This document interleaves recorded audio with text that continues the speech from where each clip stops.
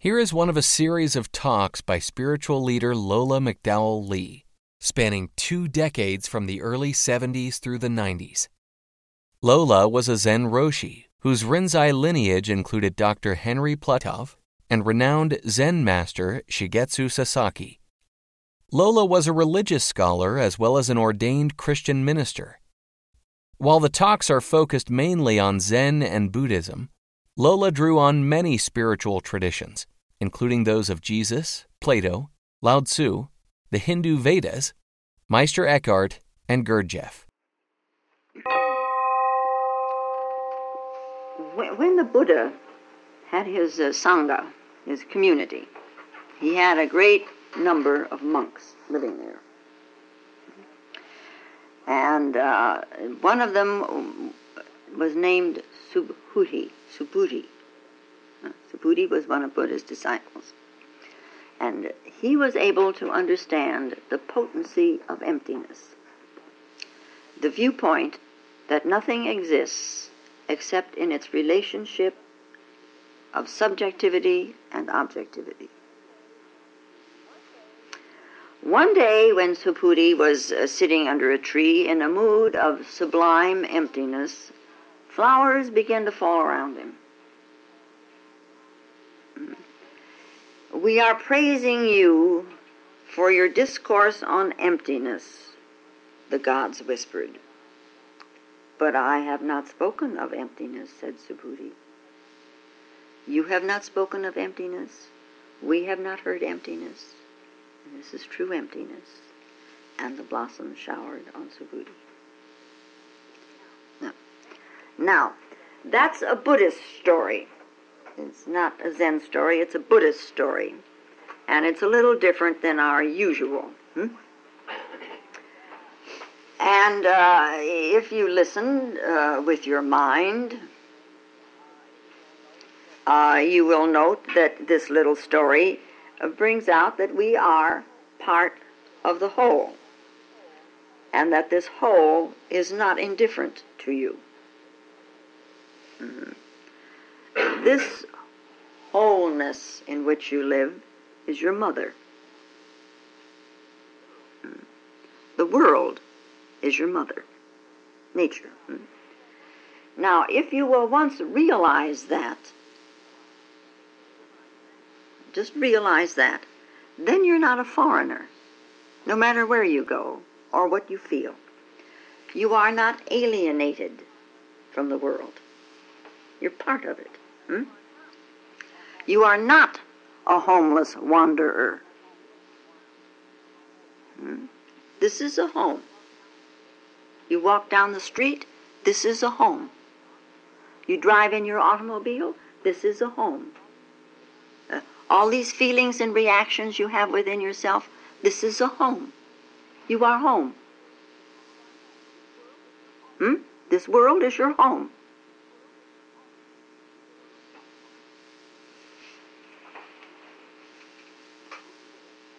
And this world, all of this, is to be enjoyed.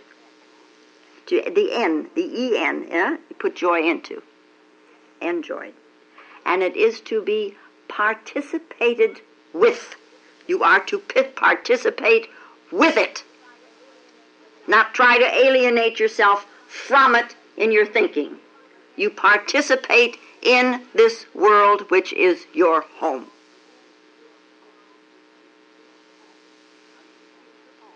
How do you treat your home? When you walk out on the street, you treat it the same. You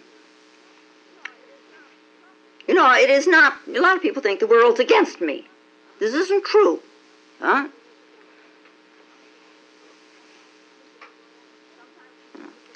Sometimes we think of the world as an enemy. Well, it's not a friend. It's not friendly at all out there. Sometimes it's very hostile, we think. Well, where is this hostility? Oh, hardly ever do we look at all of this as a mother. I mean, you're sitting here in this building even. This even is a mother, Yeah. How many times a day do you think that this is the process. This whole thing is a process in which I am growing, in which I am maturing. How often? Once every 3 years? Or whenever I mention it? Yeah. How often do you look at this world as if it were a door of birth? It is the womb in which we live, and in this world we are born. That is, we transcend then, huh? And this nature, this mother, supports you. Even when you fight it, she supports you. Even when you feel rejected by somebody else, your body doesn't drop dead because of it. It supports you. It's part of this mother, this process. Even when you're wrong, it's supporting you. It's like any mother, huh? If a child becomes a thief or if a child is ill, the mother still gives all that she has. And this whole world is doing that for you, if you will only participate with it, huh? Yeah. There's a story that Jesus told about two brothers. The one asked his father for his inheritance, his heritage, because he wanted to leave home. And he did. And he wasted everything his father gave him, And the other brother remained with the father, and he helped with the business, and he worked on the farm and in the gardens, and he increased the heritage. And then comes the news that the brother who had gone away had become a beggar. He had wasted everything, thrown it all away, and he had become this beggar. And the father's heart ached for him, and his prayers were for him. And then came the day, when this son came back, this beggar son came back, and the father saw him from afar, and arranged a tremendous feast and invited everybody. And the good son, working on the farm, somebody came to him and said, "Look at the injustice of this, huh? You love your father. You care for him. You serve him. You remained with him to work with him. You have been good, moral, never done anything against his wishes. Never has he arranged a feast for you. Now this beggar is coming back, your brother, and the whole house is celebrating." And the good son felt hurt. This is an absurd situation. So he went to his father and said, "What are you doing? Never has a feast been given for me." And the father says, "Son, thou art ever with me, and all that I have is thine. It is fitting that we should make merry and be glad, for this thy brother was dead and is alive again, was lost and is found." Now, in a manner of speaking, it is a very puzzling story.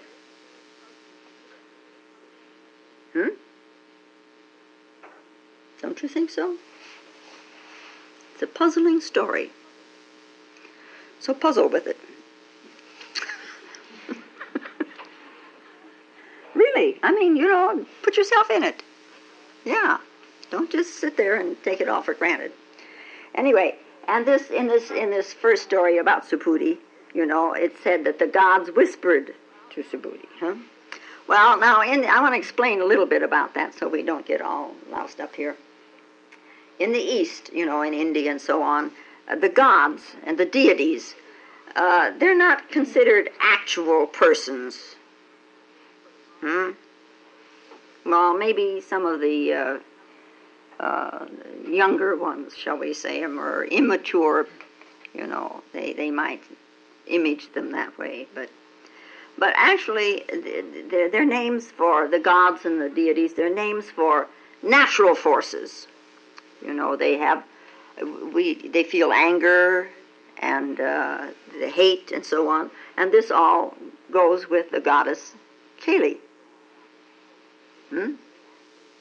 Your violent reactions and so on. And, under the goddess Kali, they kill. And to appease her, they give her sugar.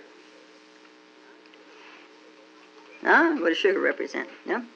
These are all labels for something. In the imagery of the East, you know this personification and these labels. In this world, in our Western culture, there is such a thing that is called sex energy. Over there they call it Shakti. And you know, two labels. So they can make these beautiful myths. They weave these stories. They're using names now. And it makes a difference. You listen to a story with names of people better than you do names of some kind of elements or whatever. If I use nitrogen for this and blah, blah, blah, blah, blah, you're not so interested as if I'm saying Maria or something like that. Right, okay. And the sun is for some a god, and the sky for some is a god, and of course a tree, it has a god in it. If we could bore a hole and maybe we could see it. Yeah. But in this way, using these names, this kind of label, so they can weave these stories, now everything has a heart.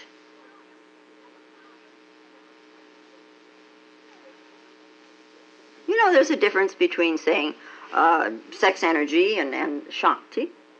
Yeah. See, everything now with all this kind of name, everything vibrates with feeling.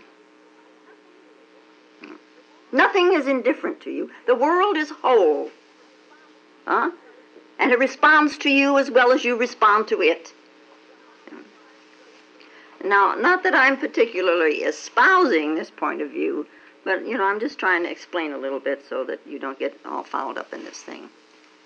In this atmosphere, with this kind of attitude, that when you transcend all the forces, the energies of the psyche, of you are uplifted, and the whole world is seen through different eyes. The sun shines in its usual way, but all of a sudden you see it differently. There's a different quality to it. The change takes place. And the one who is empty perceives it and feels it, even though he's empty. There is a loving warmth to this whole. There is. You miss it. You're too concentrated on I. But there is a loving warmth to the whole, to this world, And you change, and all of a sudden you recognize that this is home. Yeah. The touch is different. The air is different.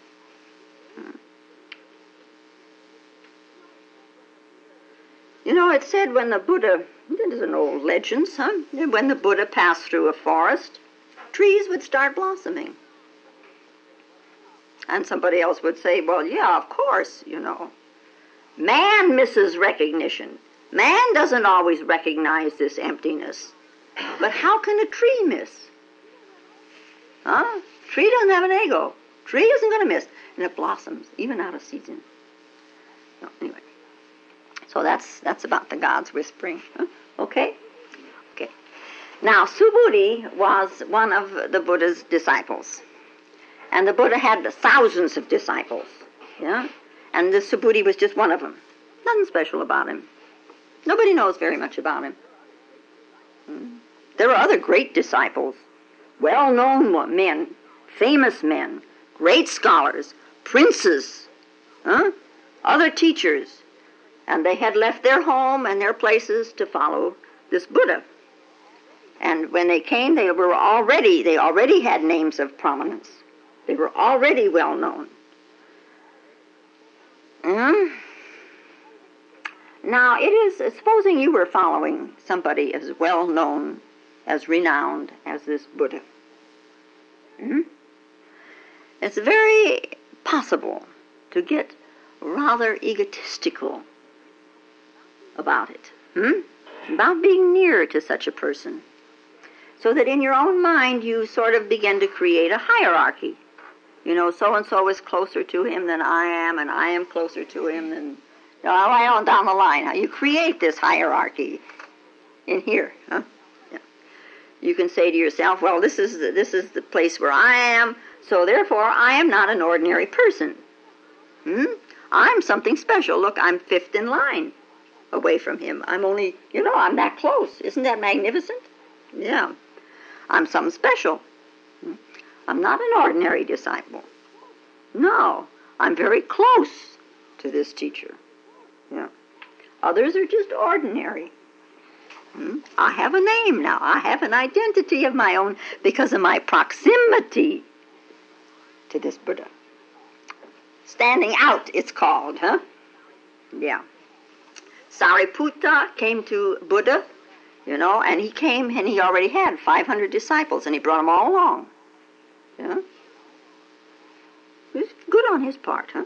He recognized. And he was a great scholar. He knew all the scriptures backwards and forwards. He was a very talented man. And he became a disciple of the Buddha. But he remained somebody. He was Sariputta, huh? And that somebodyness was his barrier. He finally, after the Buddha died, he finally did, but anyway. Subhuti, just one of a crowd. Nothing special. Ananda, the dearly beloved disciple of the Buddha. Buddha loved him, this Ananda, like Jesus loved John. Huh? He was Buddha's shadow for years, 40 years. Never was he very far away from the Buddha. He slept in the same room. He moved with him wherever he went. He was always at his side. He was well known, Ananda. And all the stories that Buddha told, Ananda remembered. So they all start with, "Thus have I heard." That's Ananda's words about them. Because he asked the Buddha, when the Buddha was dying, what shall I do? How shall I tell these things? And Buddha said, you always start with, "Thus have I heard." And Ananda didn't become enlightened until after the death of the Buddha, when Mahakāshyapa became his teacher. This little nobody, Subhuti. Nobody.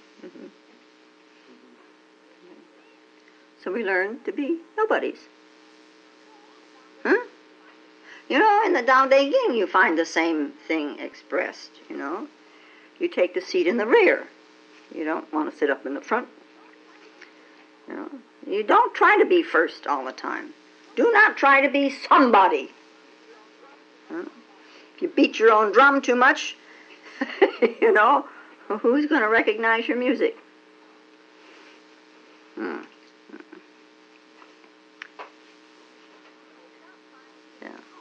When you stop trying to become somebody, suddenly the whole existence is there for you.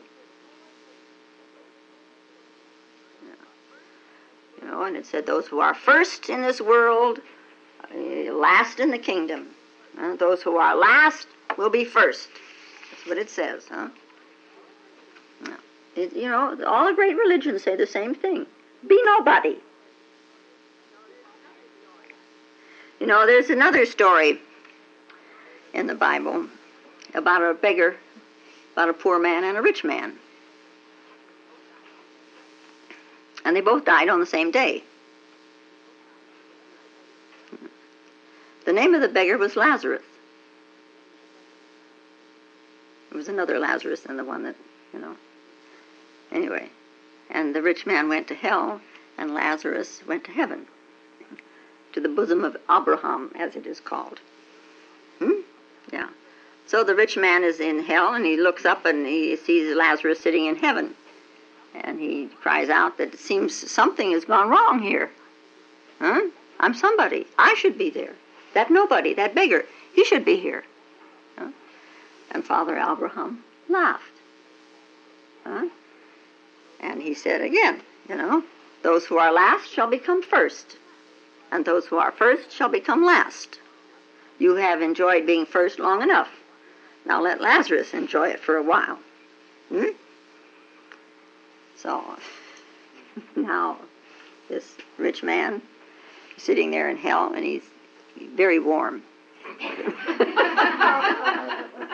Putting it mildly hot, you know. After all, they don't have air conditioning in hell yet. Not yet, anyway. Anyway, he's thirsty. And he's hot. And there's no water.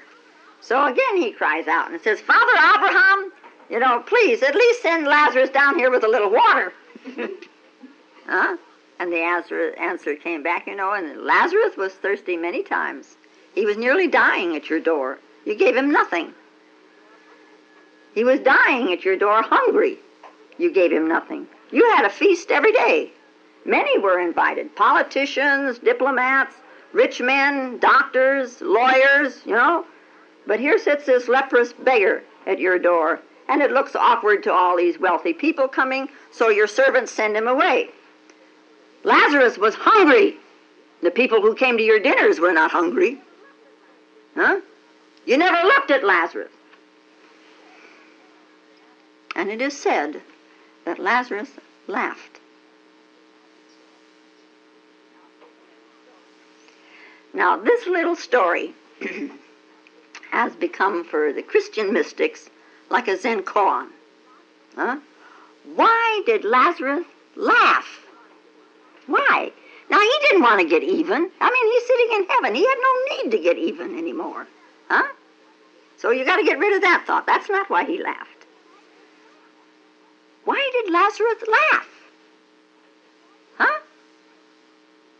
Why?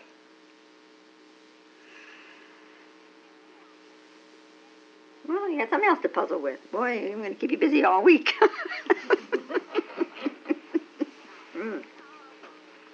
Now, in our world, because the ego exists, valuations exist, you know. It's the ego that evaluates, that judges, and so on, huh? Your values belong to your ego, right? Yeah. There is another dimension, another aspect of us that is ego-less. What about your valuations then?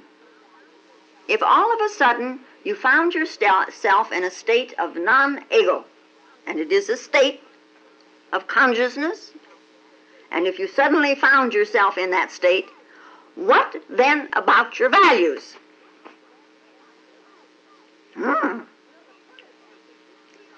You know, the Buddha's emphasis was on selflessness. No self, huh? So he espoused the anatta doctrine. There is no self. Yeah. And he said, don't even believe I am a soul, you know, because that too can become a very subtle ego trip. Huh? Find the soul, then what will you say?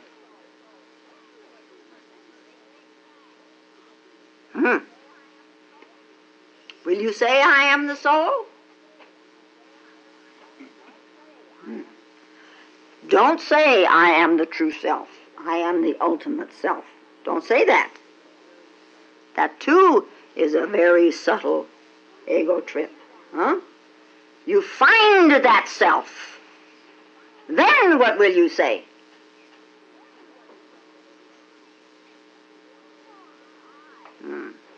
You know, this I is a very tricky word. Huh? It can deceive you, and it has deceived you many, many, many, many, many times, and probably a few more times in the future. You know, if you simply say, I am not, and you remain that I am notness, in that nothingness, you become empty of the self. And once the self is empty, nothing is lacking. To be empty of the self is to know the self. And to know the self is enlightenment.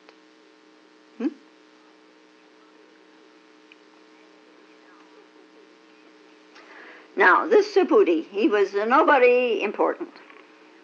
But he was able to understand the potency of emptiness. Nobody paid any attention to him. If he died, who would have been aware of it? Remember, there were thousands of monks. They were all busy about their own things. If he'd run away, like monks sometimes do, nobody would have known, nobody would have cared, nobody knew he was there. But he knew, by and by, and through this process of being home, he knew the potency of emptiness.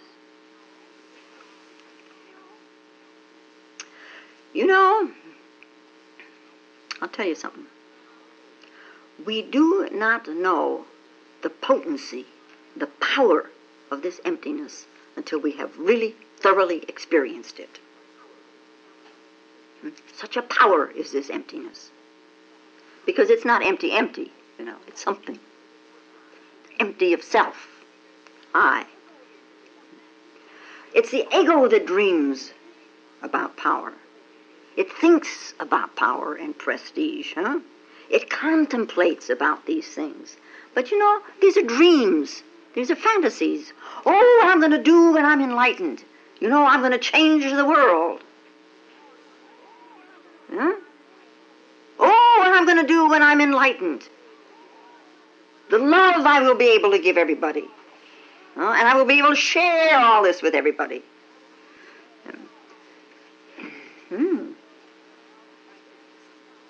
I better get on with my business.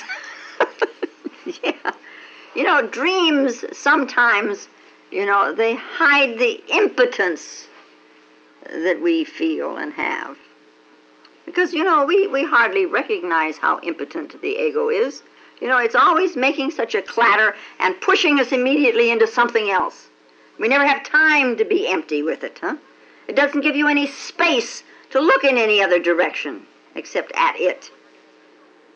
Before you become aware that the ego is in the situation, it's already pushed you into something else. Always the goal is up there on the horizon. So, there I can get that far, today. So, or, in the morning. In the morning, I'm going to reach it. But in the morning, it pushes it into the evening. And, tonight. Tonight. So, and from morning to night, it's just another day. Looking at the horizon. So, horizon is an illusion. Goals of the ego very often are illusions. But, we like them. They give us some kind of hope to deal with this thing, Someday I will become powerful. Someday I will be honored. So I sometimes wonder what your idea of power really is. We all know that we've experienced it. Anybody that sits at all for meditation, just sitting there. You're just sitting there, And we start daydreaming. Yeah, And in the daydreams, you become emperor of the whole world. You become queen of the Nile. You become a singer without equal. You're 25 years old again and got a beautiful figure and hair. And oh boy, you're president of the United States. We all have fantasies. And you enjoy the role while you're doing this thing. You should, of course, because in the fantasy, everybody's looking at you and they're going, oh, isn't that wonderful? Ohing and eyeing. You're the focal point of everybody's attention, But it's just a dream. It's a fantasy. But there's an ego satisfaction in it so that you feel exhilarated and you feel intoxicated. Isn't that nice? Where are you in it? I mean, really you. Where are you?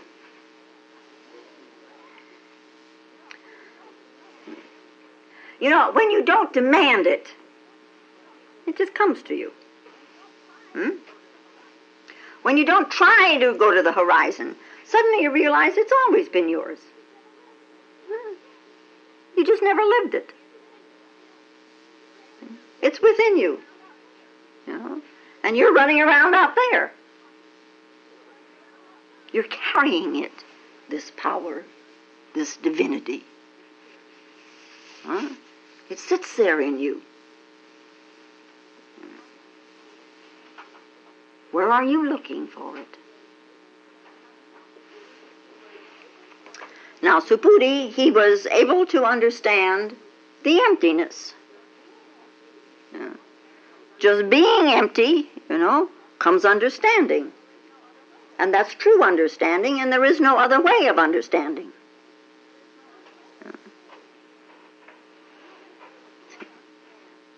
They say, what you want to understand, be that. If you want to understand the dragon, enter his hide. You want to understand the power, get into it. Don't try to have it do your bidding. Get into it. So, you try to be an ordinary person. No special identity, nothing to claim, no power to enforce over others, no effort to dominate, no effort to control, no desire to possess. Try it a little while. You'd be surprised how you'd change. And the more you give out of that state, the more you are enriched.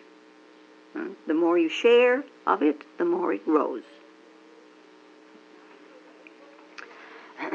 Now, he was able to understand the potency of emptiness. He was able to understand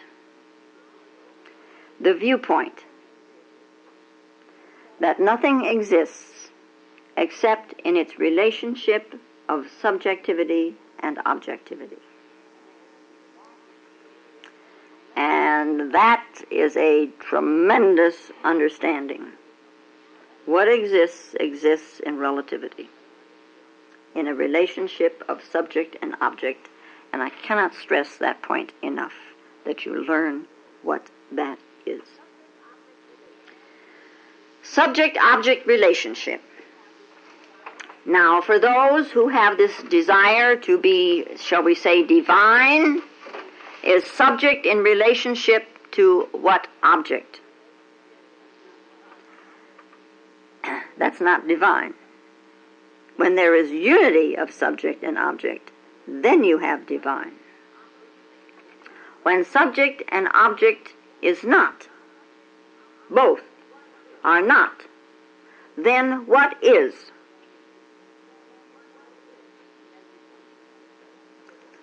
And then we come to another question of what is the relationship between. For instance, a rich man and a poor man. Is this a substantial thing, or is it a relationship? I may be, and I am certainly poor, in relationship to someone else. And you may be very rich in relation to someone else. Even a beggar can be rich in relationship with another beggar. And a rich man compared to a richer man may be a poor man. Is your poverty a relationship? Is your wealth a relationship? If there is no one to be related to, what will you be, a rich man or a poor man?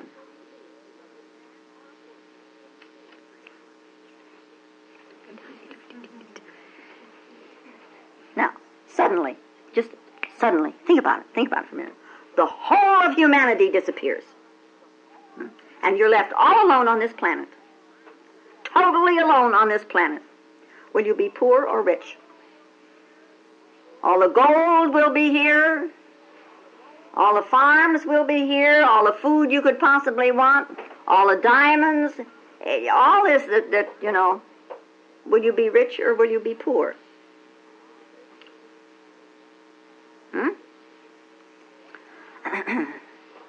Standing there all alone on the top of a gold mine or a diamond mine, are you rich or poor? And standing there all alone, are you beautiful or are you ugly? With nothing to compare, absolutely nothing to compare, not another human being to compare. What are you?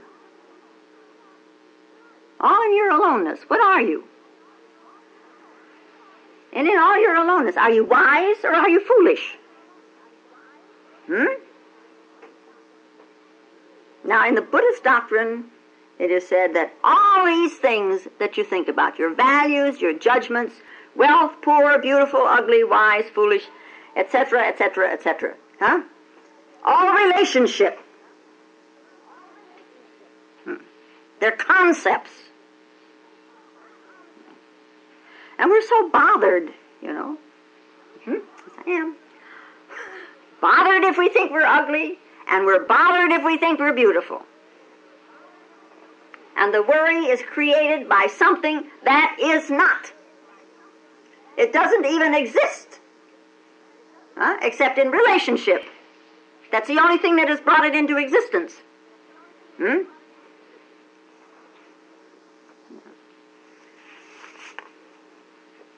Who are you if you're all alone? I mean, all alone.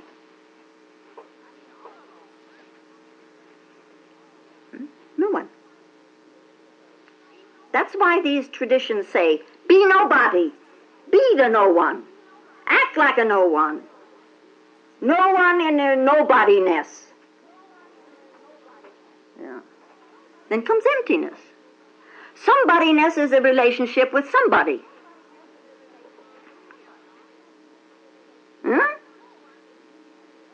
To be no one is to be in the world, in nature. To be no one is to be in existence. Now, if you had never had anybody to compare with, are you beautiful or are you ugly? You've got to look around in your mind to see, who you thought was beautiful. Then you can compare yourself with it. Yeah. Deep within yourself, there is no beauty and there's no ugly. When they rise, it says in the Tao Te Ching, comes the 10,000 things. Yeah. Are you respected or not respected? Yeah. Are you a master or are you a slave? Who are you? In aloneness, every one of these concepts drops. You've got the answer to all the questions. When you are all alone, you cannot be anything except this that you are. This big secret that's no secret. When you are no one, then emptiness rises. Now, you cannot force this. And we are living in this, we're in this womb and going through this process of maturing, Just trying to think that you're no one, it just isn't, it won't do. You have to realize it. But you can practice at it a little bit. I mean, if you go out saying, well, I'm nobody, then you're just a somebody pretending to be a nobody. So you've got to realize that also. That's still a relationship, isn't it? Just realize that all things are relative. Guilty is in relationship. Envy is in relationship. Warm feeling is in relationship. Yeah. You have smarts or to be not so smart? How come you recognize it? Subject, object, relationship. Yeah. Now, truth is not relative. Truth is not a relationship. Truth is an absolute. It's a universal absolute. Yeah. It doesn't depend on anything or anyone. It is what it is. It is just simply truth. Now, it is not a truth that you can think. It is truth. And that's why it said, to know the truth will make you free. That doesn't mean to know a doctrine or to know a set of rules or anything like that. It is to know the absolute that transcends the relationships. Yeah. Now, in this story about Subhuti, the words sublime emptiness, that's what they say. He's sitting there in his sublime emptiness, which means, again, there is a relationship. Sublime emptiness as opposed to a negative emptiness. A negative emptiness is a feeling of failure. That's not what I'm talking about. You tried to achieve something and you didn't, and there you are. You feel empty because the thing that you wanted, you couldn't get. And the success of your dreams hasn't happened. You sit there and fantasize, and somehow get into the world, and it wasn't there. It was all in here. So you feel empty. You feel very forlorn. You feel sad and frustrated, negative. That is not emptiness. That's still being relative, isn't it? That's a negativeness as opposed to being a positive. Nor is a blank mind emptiness. Emptiness is a something. Yeah. The people want to renounce the world because they want to know something, whatever. A lot of people want to renounce the world because they think they're failures. Yeah. Now, this is not renunciation. Renunciation, after all, is not suicide. No. You all know the story about the fox and the grapes. Aesop's fables, huh? The poor little old fox not able to reach the grapes. He says they're not worth anything. They're not ripe and they're sour. So he walks away and says they're sour grapes. And we use this expression often, and people don't listen to what they're saying when they say sour grapes. Yeah? A woman leaves a man, or a man leaves a woman, and he thinks, well, she leaves him. He thinks, well, you know, what's she after all? She had bones and hair and lots of that around. See? Sour grapes. And wealth, I don't have it. Well, having money is dirty. Money's dirty. You know, I've heard that too. You know, sour grapes. See? And then we say, or not we, but there are people that say, well, now they've got a lot of money, let's take it away from them and distribute it around, and everybody will have money.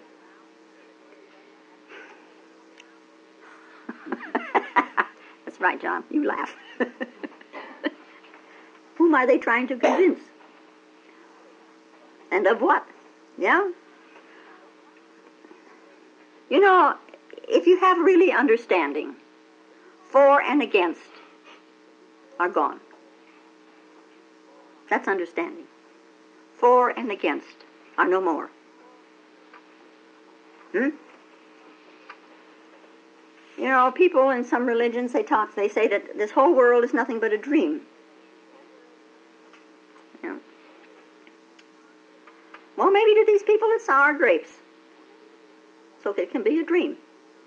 We're going to get out of it someday, huh? Yeah. Negative emptiness is useless. Positive emptiness becomes a power. Negative emptiness, you know, is sad and depressed state of mind. You know, you simply finally cave in on yourself. You're feeling dejected and rejected and, you know, that there's all this that you can't get through. So you feel impotent. Deep down inside now, how then can you flower? Now, in true emptiness, no one is a failure. How can you be? You can't. And the happiness that you have is just the happiness that you have come to this understanding that dreams cannot be fulfilled.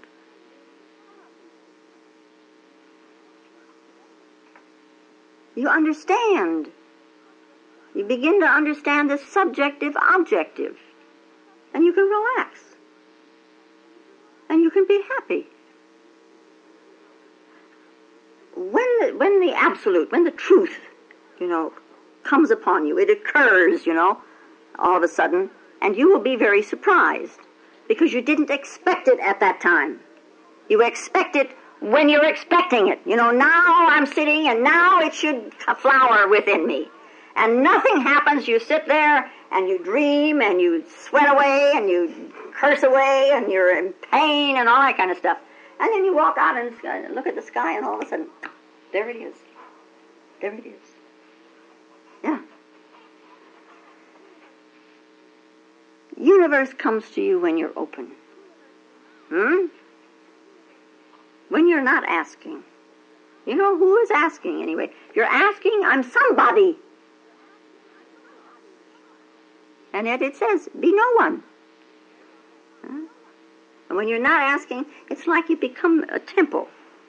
And then it comes of its own accord. Yeah.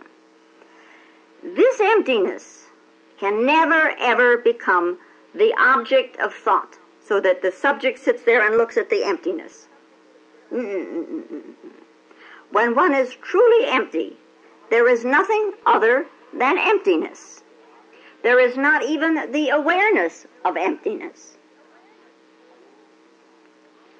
Who then experiences emptiness?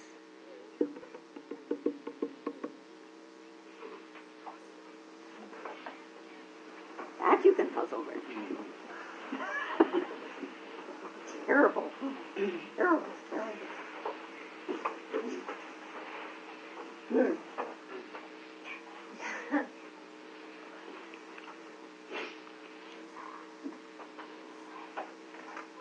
And now, may the peace and the power that passeth all understanding hold us and keep us in the love of the Christed consciousness while we are seemingly separate one from another. And I thank you. If you find Lola's talks valuable, more will be posted in weeks to come.